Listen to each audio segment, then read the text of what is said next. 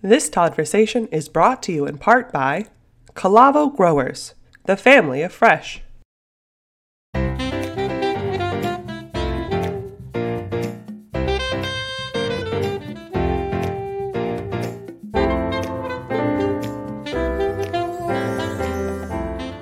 Hey everybody, welcome. We're glad you're here. It's another beautiful day in America, and we're hanging out with somebody that I am thrilled to death to have here with me today. This guy's a baller. He's going to have some fun stuff. I've enjoyed his company over and over again. I learn from him every time we speak, even if we're not talking politics or agriculture, just life itself. Please, everybody, give it up for my friend, the president, President King, president. Which one did we decide this morning? President? I think president is just president. Fine. Just want to make sure. President of the Russell Group. Please welcome Randy Russell. Hey, brother, welcome. Todd, thank you very, very much for having me. I've looked forward to having this conversation with you and your listeners. By the way, congratulations on the great success your podcast has had. Thank you.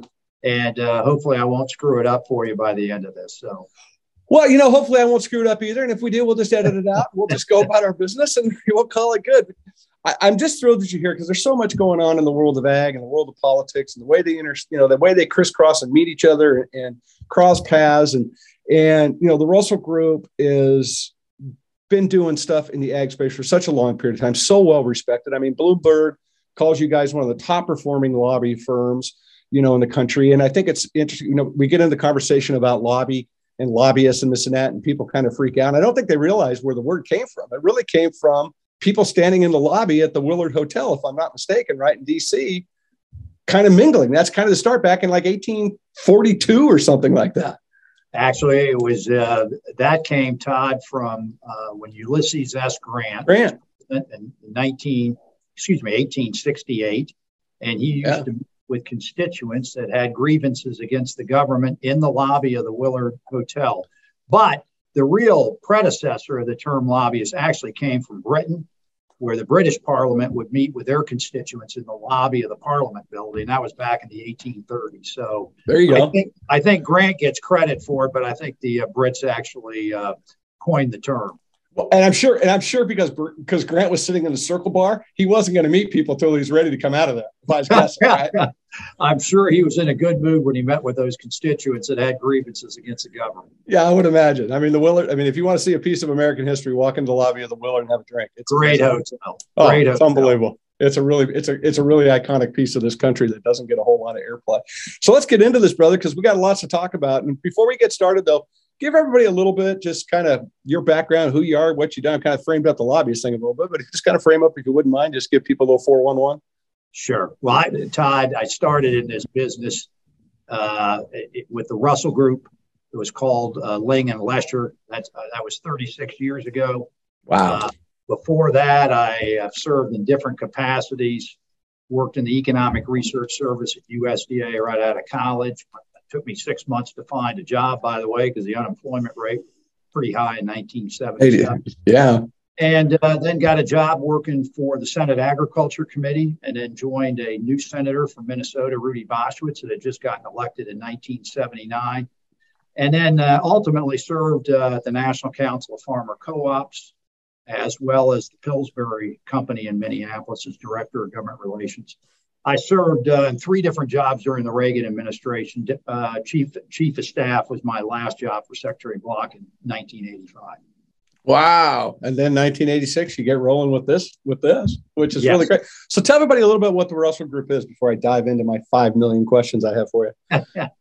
Todd, it is an advocacy group, and we focus exclusively on agriculture and the food industry, natural resources, the environment. We have 11 members of the team, including former Secretary Dan Glickman, who was an outside counsel to us. We are bipartisan. We are bicameral. We have people that have served both at USDA as well as in the White House, both the House and Senate, the agriculture committees, the ag appropriations subcommittees that fund FDA and USDA. So we don't try to be something that we aren't. We've said all along, when Dick Ling and Bill Lesher set the firm up, we were going to be focused on agriculture, broadly defined, in the food industry, and we've stayed true to that for the last 37 years. I love it. Well, look, what a contrast between starting this in 1986 and sitting here today thinking about this political and social climate. I mean, you have to look back and go, is it like in its own scale back then, just as goofy? Or is it just, this is just kind of the cherry on the sundae for what you see, you think? Clearly a vastly different environment than when I started on Capitol Hill, which would have been 1979 at the Ag Committee, and then joined Senator Boschwitz about 4 or 5 months later.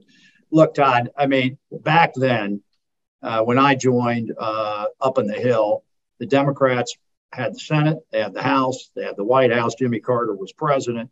And in the Agriculture Committee, in the community, it was very bipartisan. It was much more driven by regional interest and commodity interest than it was Republican versus Democrat or progressive versus conservative. Right. And we have really gotten away from that, unfortunately. And it's even now crept into, unfortunately, the agriculture issues. And I know we're going to get into some of those, I'm sure, later on, but it has definitely gotten much more polarized. Yeah. And it makes the work that we do much more difficult to advocate successfully for the clients that we represent.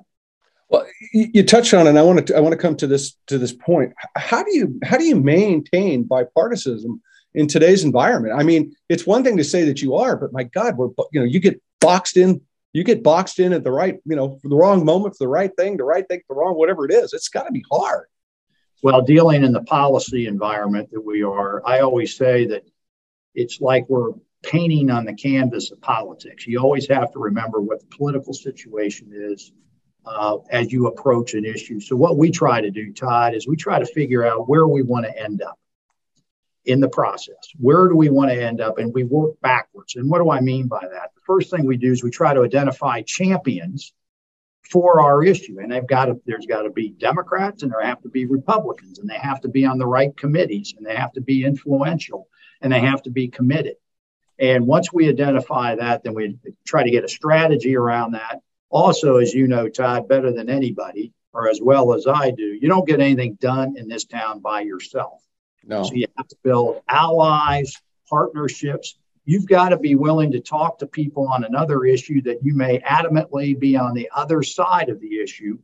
I always say I'm going to have professional differences with people, but I'm not going to personalize. And the reason for that is today they're against you. Tomorrow they may be your ally. And so right. I think that is proven, even in this environment, to be successful for us. Yeah, well said. No, you're absolutely right. And DC is a fickle beast, and you need to be able to communicate with everybody equally. And I think that's something that we not doing as good of as we should be doing, because that's how you win the day, right? You just, right.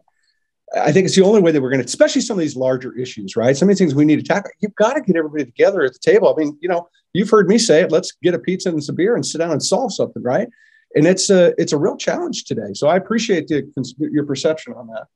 Well, it is much more difficult. There's a lot of reasons for that, Todd, too. One, you look at a map of the country today, and red versus blue. And big right. chunks of the country, if you just look on geographic size, are red. And then you look at the coast and some of the big states, and they tend to be blue. So clearly there is a big divide geographically in the country. That's number one. Number two, just look at the rural-urban divide we have. Today, if you just look at rural America, we have about 35 congressional districts out of 435 that are primarily rural. Right. Well, I'm not the smartest guy in the whole world, but if you got to get to 218 votes, you've got to figure out a way on important agriculture issues to build alliances with suburban members and urban members in order to get to 218.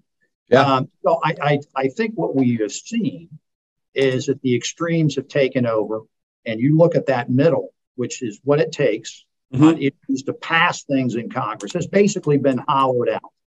And it's the extremes in both parties that have, unfortunately, are speaking for the parties. Right. Wow.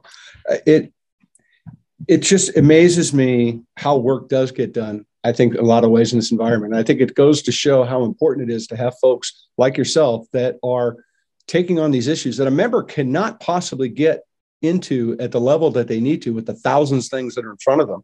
So to be able to help move that along and be able to help make those positive changes is really an important role. I mean, I commend you guys for doing it because it's a challenge. I mean, I would imagine that you got to feel like most days everything's going uphill a lot of times. Well, you do have those moments, but I think people need to understand what lobbying really is. And a vast majority of what we do is educate. Yeah. And a lot of that is because there's so much turnover in Congress. If you go back to 2009, when Congress convened in 2009, compared to today, 72% of the House members and 69% of the Senate members turned over during that period. So Right. there's massive turnover, and then there's staff changes. And so we have to constantly be up on the hill and within the administration, not just advocating, but educating. 80% of what we do is educate. That's an important function and one that we take very seriously. Thanks for joining the Toddversation. And now, a word from our sponsor.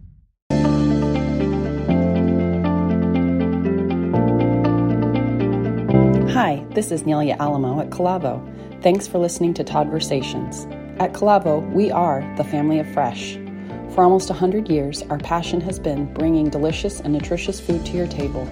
From tasty, wholesome produce to our freshly prepared foods, Calavo is a global leader in the finest quality produce and a pioneer of healthy, fresh-cut fruits, vegetables, and prepared foods. Whether it's our farm-fresh avocados, tomatoes, Hawaiian papayas, or chef-inspired solutions including fresh-cut fruits, veggies, guacamole, and much more, Calavo takes pride in delivering our fabulously fresh products every day. It's our promise from our foodie family to yours. Check us out at calavo.com and learn why we are excited about your fresh possibilities ahead.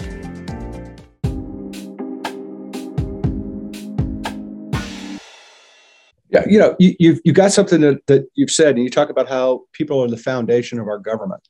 And I think that's a really powerful statement. I think sometimes we forget that as citizens. Can you explain what that means to you? I've actually been going back and started to read the Federalist Papers, which are fascinating to read. And as your listeners know, they were written by Alexander Hamilton, Madison, and John Jay.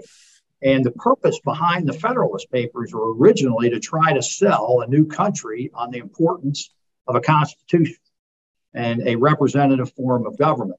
What it really did, though, was to provide some insight as to what our founding fathers and the framers of the Constitution wanted in a representative form of government. They wanted three branches of government that had checks and balances, but mainly that defended the people's interests. Unfortunately, Todd, and you alluded to this, over the last several decades, special interests have taken over. And we've moved further and further away from really the people having that voice through the three branches of government. Yeah. Well said. Let's get into a little bit of the DC stuff real quick. And just because we're on it, let's keep rolling on it a little bit. When you think about, agriculture, right, today and as a big whole, especially from a perspective that you have watching what's happened, what excites you today? What's out there that kind of is like, okay, I'm digging this? A couple of things.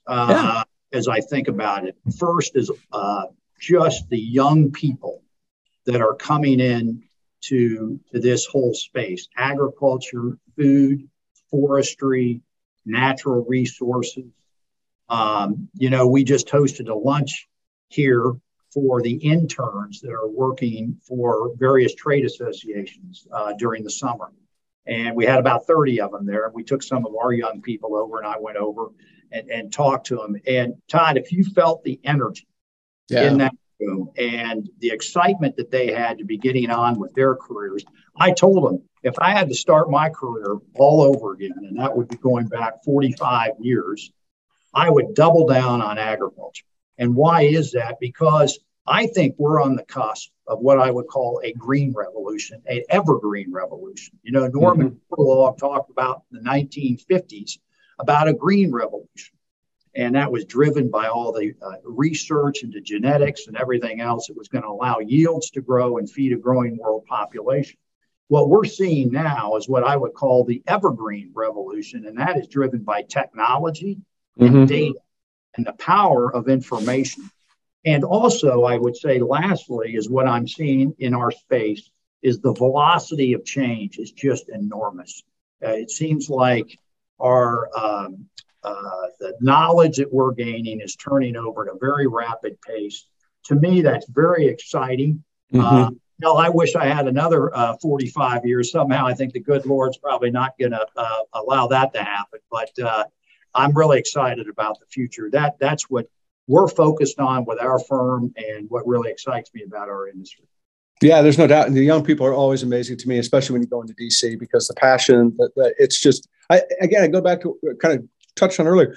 I don't think everybody realizes how many young people are involved in a member's office and how many people on staff are doing such a heavy lift to keep the member informed about what's going on, about certain issues, because there's so many things. So it's great to see you giving back like that. And I know that's such an important part of who you are as a person too. Yeah. It really is. Go ahead. It is, Todd. In fact, if you look right behind me, you'll see pictures. We're involved in a lot of different activities, nonprofit related, both our firm and my wife and I. Let me just mention a few of those. Really started for me probably 35 years ago when I got involved in the Big Brothers program here in the National Capital Area. I was matched with a little brother. His mother's from Ghana, and he grew up in low-income housing here, Section 8 housing in the Washington area. And we were matched when he was 11 years old. I only met his father twice. I became very active. He is now a prosecutor in Arizona, in the Phoenix area, and is just doing great things. Very, very proud of him. I served on the National Capital Area Board for Big Brothers Big Sisters. Right. So another area that we're very involved with is adoption, because I have 6 kids, my wife and I do, and our 3 youngest are adopted from China. So my wife's on the board of the National Council for Adoption, and we're very active in the adoption community. I'm also chairman of the board of the World Food Program USA, which supports the World Food Program in Rome. And it is the largest global feeding program in the world. And we help raise money and awareness and lobby the Congress for more public sector funding for global hunger. And that's been just a great experience for me to be involved with that. I'll be stepping down as chairman at the end of the year, but been on the board for about 20 years. And then lastly, I just mentioned in the whole advocacy space, I'm on the board of the Bryce Harlow Foundation, which is a scholarship money for graduate students that are going into advocacy. And we give out about 25 scholarships or fellowships a year. And then each of the board members mentor one of those fellows. And I just got my 6th mentee here that I will start work with here in about a month. So really important. Look, Todd, we're here for a greater purpose. We all get wrapped up in our, in our business and our personal lives. But I really do believe good Lord put us here to serve others. And if I can use our business platform to help raise the visibility and to raise money and to advocate for some of these causes, that's one of the major reasons I stay involved. Yeah, same here. You don't have to ask me twice to get involved in the topic that feels good to your heart and you're supposed to talk about. But I gotta bring up one though you didn't bring up that I love, which is a Farmless Ordinary. Yes. Can you talk about that a little bit? Because I think this is just such a neat group. I sure can. So as a firm, I was just talking personally about some of the things we do, but our firm really puts a high on giving back to our community. So we have for almost a dozen years done quarterly dinners at the Carpenter Shelter, which is a homeless shelter about 4 or 5 miles from our office. Got a great partnership with them. A Farm Less Ordinary. This is a project that we got involved with a few years back. And it's an organization, a nonprofit that gives job opportunities to folks that are that have certain disabilities, developmental disabilities. And the wonderful thing is, Todd, is that they raise produce. Yeah. So actually been out and helped them harvest the produce. We've been out and helped them plant it. We've supported some of their dinners and activities in terms of marketing. It's just a terrific organization. We're proud to partner with them. Lastly, let me just mention, we have a partnership with North Carolina A&T, which is one of the historical Black colleges and universities. A few years back, we started a scholarship program with them where we give out 2 scholarships a year for North Carolina A&T students that are studying agriculture. And we also have an internship. We just had our first intern from North Carolina A&T this summer, Faith Jefferson, and she was just outstanding. And so we're trying to also help elevate and get some young folks from the African-American community, so to speak, in the pipeline so that they get jobs here in Washington when they're interested in agriculture and food policy. I love it. I mean, look, uplifting. You got to love it. What a great thing to add to your day, right? You go back, you have a rough day. Yes. For all the reasons you have a rough day, and you go, oh yeah, farm less ordinary. Okay, I'm feeling a little better right now. Yeah, right, because that give back. I love it. And I will say this: people will look at the website and they'll talk to people here, and particularly younger people are motivated to be with organizations that are thinking beyond just lobbying, just advocacy, and frankly, just agriculture. That we're here for a broader and bigger purpose. I 100% agree. And look, that's a big calling card to bring people into the jobs today. Is what do you believe in? What am I coming here to believe in? Yes, we manufacture a widget, but what else do we believe in? Where's the culture? And that's such a unique part of, I think, some of the transformation this country's gone through over the past few years is getting employers to actually recognize that this does matter to your employees. This does matter. They do want to work where their heart feels correct and where they're aligned with their values and their morals. It's a really powerful thing to unite people like that under a banner or something. Well, we didn't do it for that purpose, but I think it's helped us attract the team that we have here because they know that we're thinking about things just broader than this firm and its economic interests. Yeah, 100%. It's very commendable, Randy. I really is. It's really, really cool to see. Let's go back. I'm going to talk to Farm Bill. So I'm not even going to know how many pages the Farm Bill is. How thick is the Farm Bill? Is it a foot thick, you think? 8 inches thick? How thick do you think the Farm Bill is, Randy? Depends upon which one you're talking about. I was going to pull one off the shelf here. This will be my 9th Farm Bill. My first one was in 1981 when I was in the Reagan administration as Farm Bill coordinator. And every one of them's different. Yeah. And what I have found, Todd, is that they're really driven by 3 things. One is, what is the budget environment that you're facing at the time you write the bill? Number 2, what is the state of the farm economy when you write the bill? And number 3, what's the political situation? And this bill, when we commence writing it in January of next year, after the midterm election on November 8th, it's going to be a real challenge on all 3 of those fronts. 100%. Yeah, it's going to be, this could be up there with one of the more difficult ones, probably of the 9 that are up there behind you, or 8 up there behind you. Because the economy is what it is, the environment is what it is, the polarization of everybody, all of it just becomes this, to your point, you're planting seeds to try to drive this country forward for 5 years on ag policy and to make sure that we're moving this country in food security, all climate, whatever things you want to throw at it, comma, another word. It's going to be an uphill battle in a lot of ways, I would think. One of the biggest challenges we have is looking at the overall cost of the Farm Bill, which is ballooned, to say the least. It is projected by the Congressional Budget Office, if you were to take the existing Farm Bill and extend it out for 10 years, it would cost $1.3 trillion. 86% of that, Todd, is projected to be in nutrition programs, primarily SNAP, which used to be food stamps. So obviously there are going to be people that look at that. I'm not advocating that we cut SNAP, but that's clearly going to be on the minds of some folks, particularly when you look at some of the challenges that we're facing in terms of higher input prices for crop producers, when we have demands from specialty crop growers for increased investments, when we have all kinds of pent-up demand for climate-smart ag practice funding and incentive money, conservation programs, trade. you name it. Labor. So labor is a whole nother issue. And so I think this is going to be a real challenge for the chair and the ranking members of the ag committees to work their will and to get this done on time next year. Yeah, I agree with you 100%. I think it's going to be some very unique conversations that are going to be happening.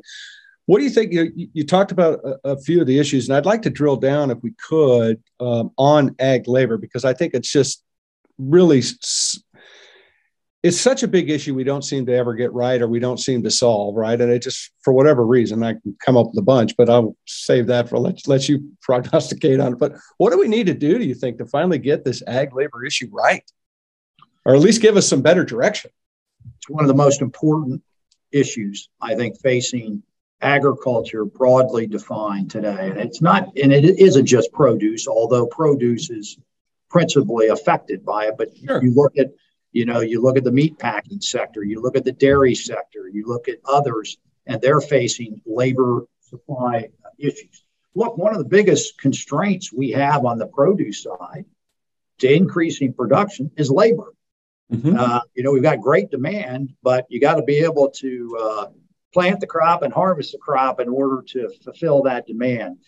I think for a long time, Todd, we've looked at comprehensive immigration reform. We haven't done comprehensive immigration reform since 1986, back when Reagan was president.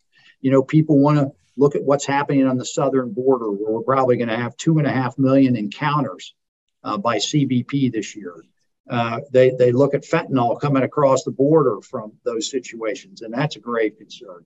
Then what do you do about the 10.5 or 11 million illegals that are in the country today? Do you give them some kind of a path to legal certainty? And then what do we do about the H-2A program, which has over 260,000 people participating in it? It was never intended to have that many to begin with. Right. And what do we do about it? I personally think, as much as I'd love to see comprehensive immigration reform, I think we've got to move it separately. We had the Farm Workforce Modernization Act that passed the House twice. There is some discussions now going on in the Senate between Senator Bennett from Colorado and Senator Crapo, a Republican from Idaho. We'll see where that goes. But I really think we have an opportunity beginning later this year after the election and into the early part of next year to address ag labor. If we miss that window and we get into the next election cycle, right, I think it's increasingly difficult. Yeah, I don't disagree. I just think it's just one of these issues where we, again, pizza and beer time, guys. We got to get this right. We got to nail this down, because we could use the help, right? But we've got to do it the right way. We've got to get our heads wrapped around this, and it just can't be this, this free for all at this point, because nobody's winning the day with that. Well, we're going to constrain our ability to grow. Yeah. And people want to talk about imports and all that. Well, we need domestic labor supply, a reliable domestic labor supply in order to produce and meet a growing demand from consumers here in the U.S. And the best way to do that is to have a reliable labor supply. And that's why we need to get this ag labor issue resolved. Yeah. I think we have an opportunity coming up. It may be a short, small window, but we got to go for it. I 100% agree. And we've got to be smarter about food, security. We have to recognize that, I think if anything, that coming out of the pandemic, what do you mean we don't have any, we don't produce antibiotics in the United States, right? That's a real big concern. That's another one, but I mean, to the point of, we've got to make sure that we're protected with our food too. And that, we have ample supplies here because we can produce an awful lot. We need water, we need climate smart, we need labor, we need all these things that we're talking about to come together just to help, I think, shore up our own country to make sure that, we're doing what's right. You're absolutely right. Food security. In fact, I would love to see, we were talking about the Farm Bill a minute ago, the preamble of every Farm Bill, if you go back and look, Todd, most people don't read preamble because it says we're here to preserve and protect the family farm. Right. I would like the preamble of the next Farm Bill to say that food security is national security. Correct. Because all else flows from that. And if the pandemic didn't teach us that, then certainly what's happened in Eastern Europe with the Russian and Ukrainian crisis has another signal to us. And also, don't think for a minute that we shouldn't be concerned about China and what's going to be going on with China. And it is I think, the number one issue that this president and future presidents are going to have to deal with is how do you maintain a commercial relationship with China at the same time when they're doing what they're doing with the value of the yuan, with actions in the South China Sea, with all their Belts and Road Initiative, where they're investing in third world countries to get them indebted on infrastructure projects. Yeah. The list goes on and on and on, and that is going to be a huge challenge for us going forward. 100% agreed. I don't think people recognize how much farmland China is buying up.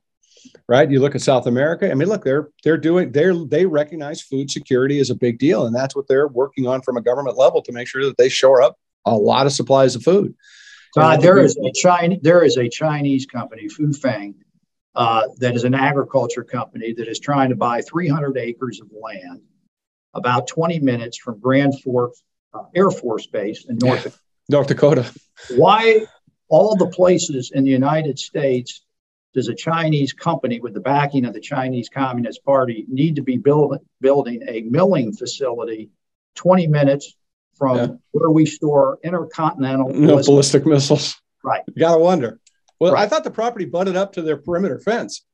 I don't think it's quite that close. I thought it was that close. I thought I could be wrong. I thought it did. But it's close anywhere in that proximity to me is just something that the government needs to take a very, very hard look at. Yeah, I don't disagree. Whether it's communication issues, things like that, different cell phone tower, all these different things. We've got to be smarter, and the Farm Bill is a part of that whole logical process, right?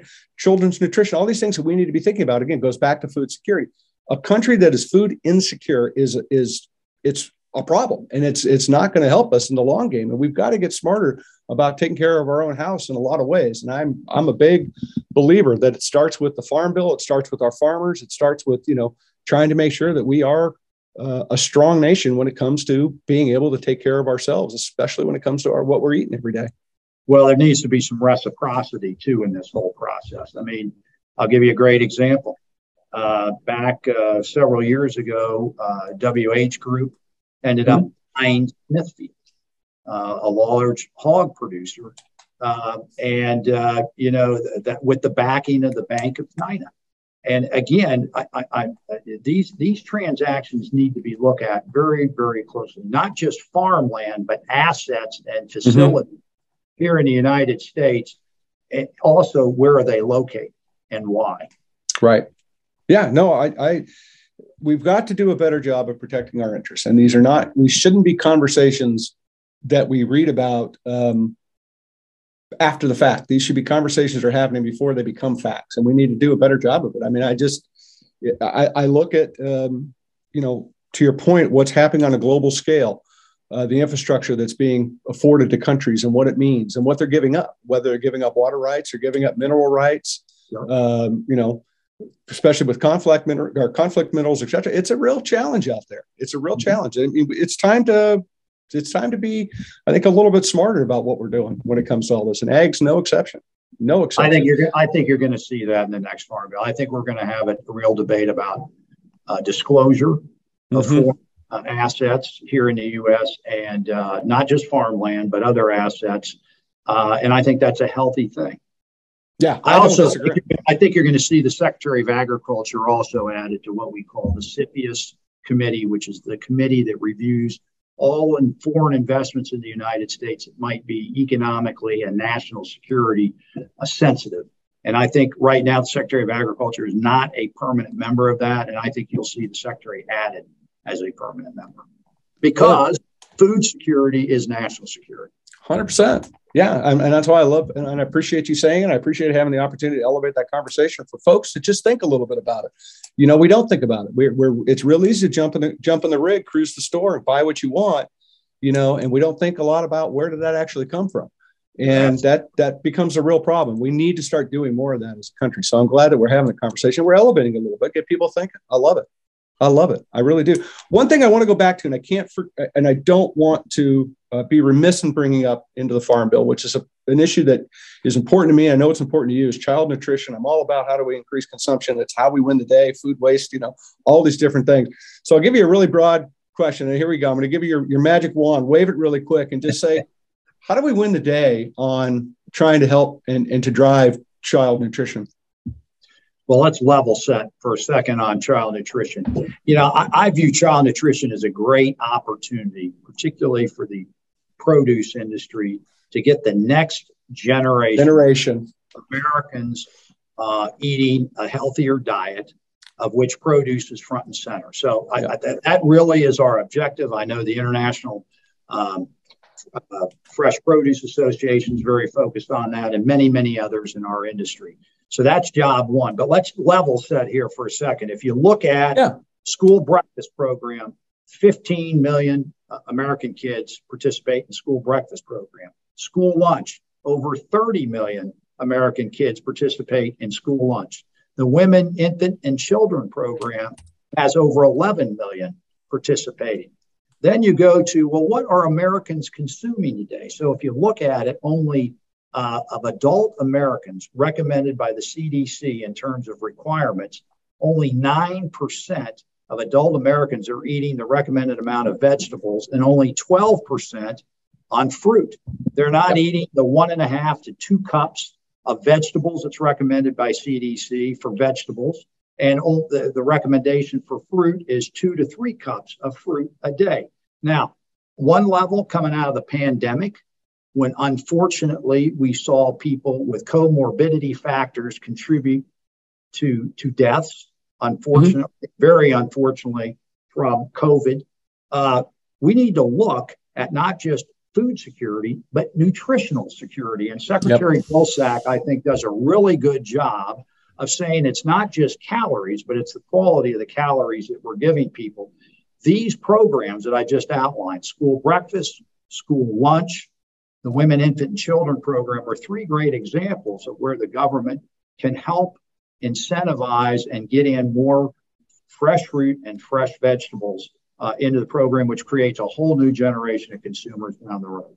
Yeah, I agree wholeheartedly. That would be the way I would love to wave the wand too, because I think it's so important that we start to educate. It's one thing that I've been harping on for a while on this broadcast is that I think a lot of times we spend so much time worrying about Bob's blueberry and the fact that we want to get Bob's name on the blueberries in front of everybody versus the fact that if we could talk to people through that platform about the benefits of blueberries. When you think about only 14% of breakfast users put fruit on their cereal, right?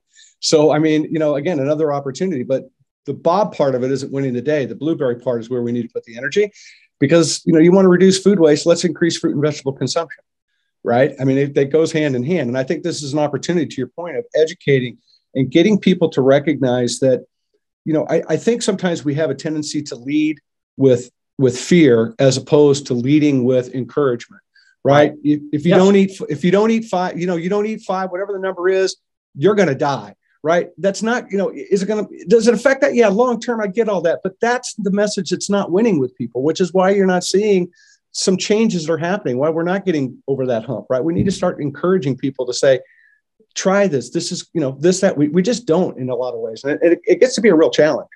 Well, 2 points on that. Number one, I view this as a great opportunity for our industry. Unfortunately, when we're talking about 9% on fresh vegetables and 12% on fresh fruit, those numbers are poor. But look at the upside. Look at the enormous upside if we can increase those percentages. That's number one. Number two, I think what's really important is getting back to the fact that coming out of the pandemic, obesity rates are up. Yep. Type 2 diabetes is up. Juvenile diabetes is up. Heart disease is up. Life expectancy fell almost 3 years. Yeah. And so I'm not talking fear. Those are just facts. And nutritional security, as Secretary Vilsack and others have been talking about, is part of this, to linking to improved health, to improve life expectancy, to reduce healthcare costs and government healthcare costs. So there's a lot riding on this. I think we're at a unique moment and we need to seize the moment. Thanks for joining the Toddversation. And now, a word from our sponsor.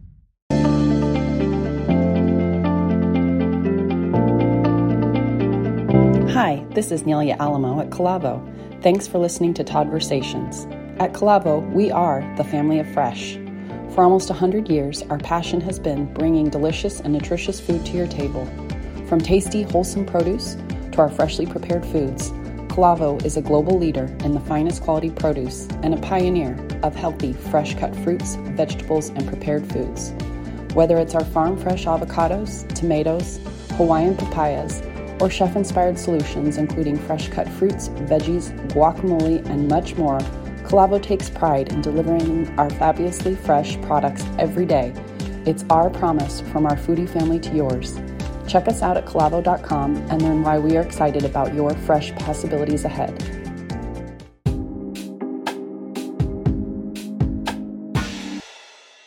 I agree, and I'll give you a little fact that you can put in your back pocket. You can win a drink for this one.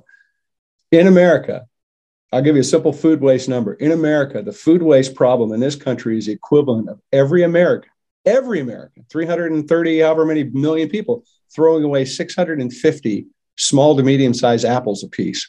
Oh.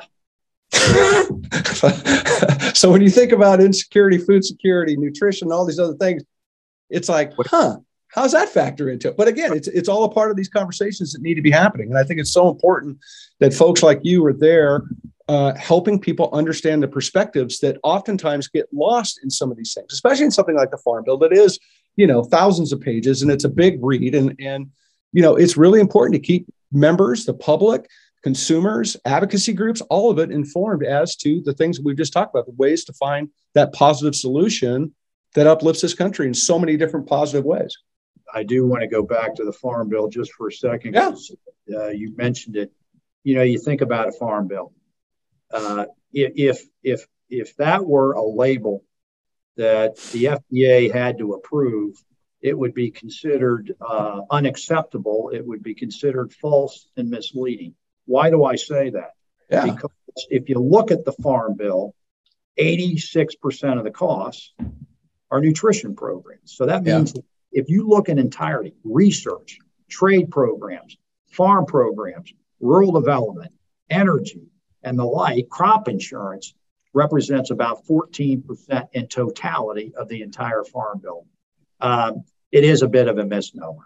Yeah, it's something. I hope people I hope more and more people get involved. I hope these broadcasts help people kind of step up a little bit and start to read a little bit more and pay more attention. But we need those nutrition programs that we just talked about. They're vitally important, including the Supplemental Nutrition Assistance Program. And why do we need it? I go back to what I said earlier, Todd. 35 members of Congress represent rural areas. Yeah. We need 218 votes to pass a Farm Bill. Nutrition programs are critically important to getting suburban, urban members to vote for Farm Bills. Absolutely. No, well said. Absolutely well said. I agree. It's going to be fun to watch. I'm glad you're there. I'm glad I can just email and go, hey, what's going on? You do that anytime. Happy to talk to you about it. And one other thing to mention, we've got an important conference coming up. The White House has announced this conference on nutrition. Nutrition. It's going to be September 28th. I got to tell you, we still don't know exactly who's going to be invited, but I do think it's a great opportunity for the produce industry to highlight the importance of nutrition and the role that produce plays in nutrition and health. And so, I think it'll be a really good opportunity. The first one was back during the Nixon administration. Yeah. No, I was not there, Todd. So I know you were thinking that. No, I wasn't going to ask you that. I knew that. I could do the math. I knew you were going to rattle that off. But some major initiatives came out of that. Significant expansion of the food stamp program, now SNAP, school breakfast, school lunch, expansion of the WIC program. So, I don't know we're going to have those kinds of lofty achievements out of this, but anytime we can get a focus on the importance of nutrition and health, I think that's a good thing for our industry. I do too, brother. Sign me up. Where do we got to go? What room we meeting in? I'm in. Right? Because I think, again, we've got to keep these conversations because those topics are just one part of a massive iceberg. We need to make sure that we protect and that we secure for this country. So it's all a part of what needs to be discussed. I love it. So I can't let you go without touching on this. You're involved with the Organic Produce Association, OPA.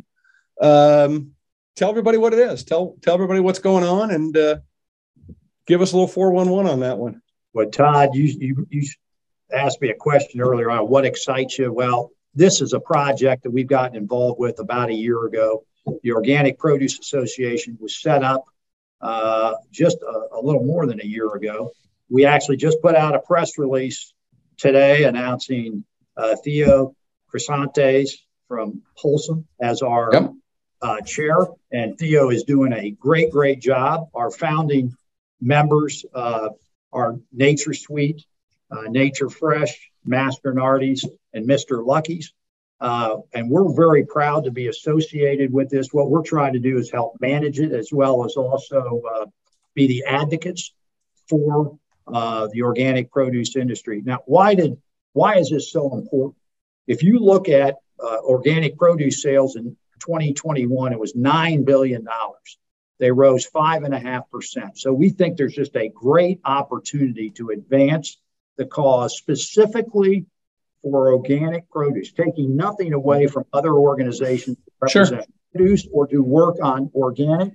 Our founding members felt it was imperative that we have an organization that speaks with one voice, both for controlled environment ag as well as open field agriculture that is an organic produce. And we're really excited about this project and the progress that's being made.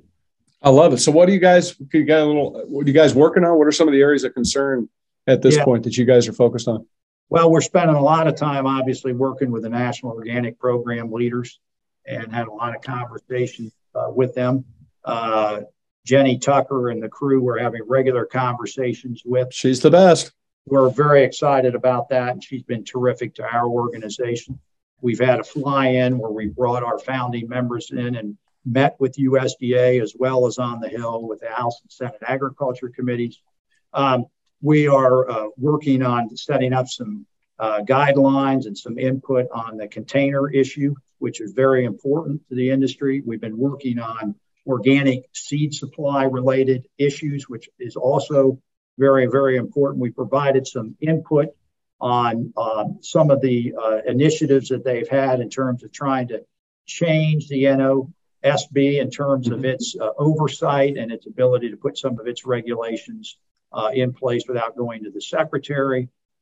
So I think that you're going to see us very active working with the NOP and with the board to advance the cause of both production and consumption of organic produce. One last thing. We are in favor of any method of production for organic produce that meets the regulations of the NOP. It's that simple. It's not any more complicated than that. And that's something that we're advocating very strongly at USDA and on the Hill. Well, look, at the end of the day, Randy, you know as well as I do, we're going to have to feed 9.5 billion people on this planet, plus the aliens, which they're coming, I'm convinced, right? I mean, you know it, I know it. And we got to get smart about it. So when you start talking about climate smart, you start talking about alternative methods of production, whether it's a warehouse in the middle of, Detroit that's providing, community agriculture to the citizens there, it's relevant and it means something and it's important and it can't be discredited. And I think that you make a really good point that I think we need to really take a hard look at, is that how are we going to feed all these people and why can't we feed them organic food? And the question is that we're not going to do it unless we start to embrace other agricultural technologies. I'm sure the guys that were selling draft horses are pissed off at the tractor guys, but that's the way the world works, right? There's no more payphones. Everybody's got them in their back pockets. I get that. And I think we have to be, we have to have our eyes wide open when we look at this stuff. Not everything out there is good. Don't get me started on some of this gene editing, all these other crazy technologies that are out there that could be dangerous. But I don't think that, you shouldn't play Mother Nature. You should work with Mother Nature. So when you get into a conversation about climate smart, organics should be leading that charge from a multiplicity of angles. And I think that we've got to start to help educate folks into that, especially within the industry. Well, Todd, you've got a broad and vast audience that listens to your podcast. Anybody that's interested, we put up today our new website. It's at www.organic organicproduceassoc.com. That's www.organicproduceassoc.com. We would welcome anybody that's interested in participating to contact us, and love to have you join. I love it. Well, I'm glad you added the OC there at the end. That could have got slippery there. That could have got a little slippery. Just saying. No, I love it. I'm not going to touch that one. Let's move on. No, I know. I can't. We have, I'll get other hate mail for today's conversation. That won't be it. It's a thrill to have you here. No two ways about it. But I have to ask another question before we go. And I know we're going to run out of time here. What is your biggest aha moment in politics? What's the biggest thing that you look at and go, God, that was really aha. That was amazing. Besides today, you could say today and we'll move on. This certainly is on my top 5 list. Okay. Maybe not number, but you didn't say what the heading of the top 5 list is. So I'm not going to buy into that. Hell, if you said AHA, all I could think about was there was a group from Norway called AHA back in the 1980s that had a hit single, I think. Take It On Me. I remember my favorite. You know what? I'm going to play that. AHA. Well, let me put it this way. So when I was chief of staff in 1985 for Secretary Block, we were in the middle of probably the worst farm recession, not probably, the worst farm recession we have had since the Great Depression. It was a very humbling experience, Todd, to be working at USDA when you saw the debt to asset ratio for agriculture at about 23%.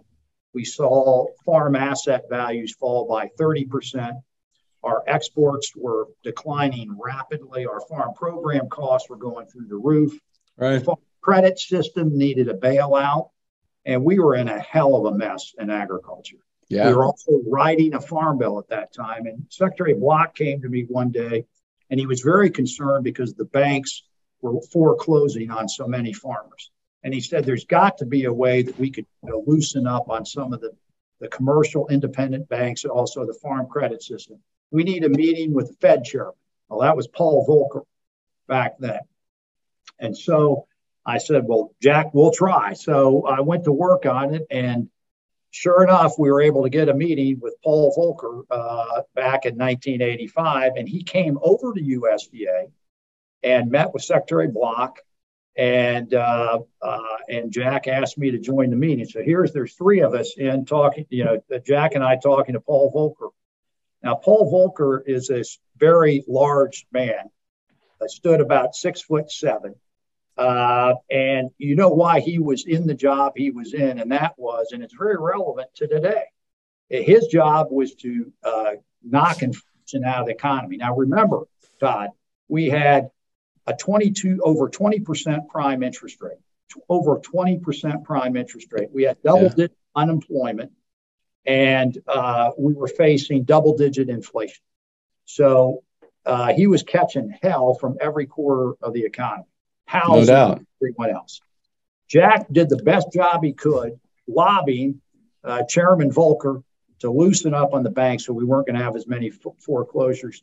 And he looked at him as he was chopping on a cigar after the meal. And he said, Mr. Secretary, I understand what you're saying. And I understand the pain that's going on in agriculture and the rest of the economy. But I have a job to do. And I'm going to do it. And it's called, we're going to wring inflation out of the economy. And damned if he didn't do it. And it was at a steep price. Yeah, it was. A real lesson for me. First of all, I was 30 years old. I was going to say greenhorn, look green. But second of all, how principled, you talking about getting the hell beaten out of him on all corners. But he stood by what his mission was and his purpose was, and he never lost sight of it. That was a hell of a lesson for me to learn 30 years. I love it. What a great way to wrap up our time. What's anything exciting and new you want to tell them? We got OPA. We talked about anything new coming up for the rest of the year for the Russell Group? Besides me coming back to see you. You come back anytime, and anytime you want me to join you back on the podcast, happy to do it. We only got to four. I just got 4,800 questions left. We got to come back. Look, we're excited about the Farm Bill coming up. We're excited about the prospects of working on immigration.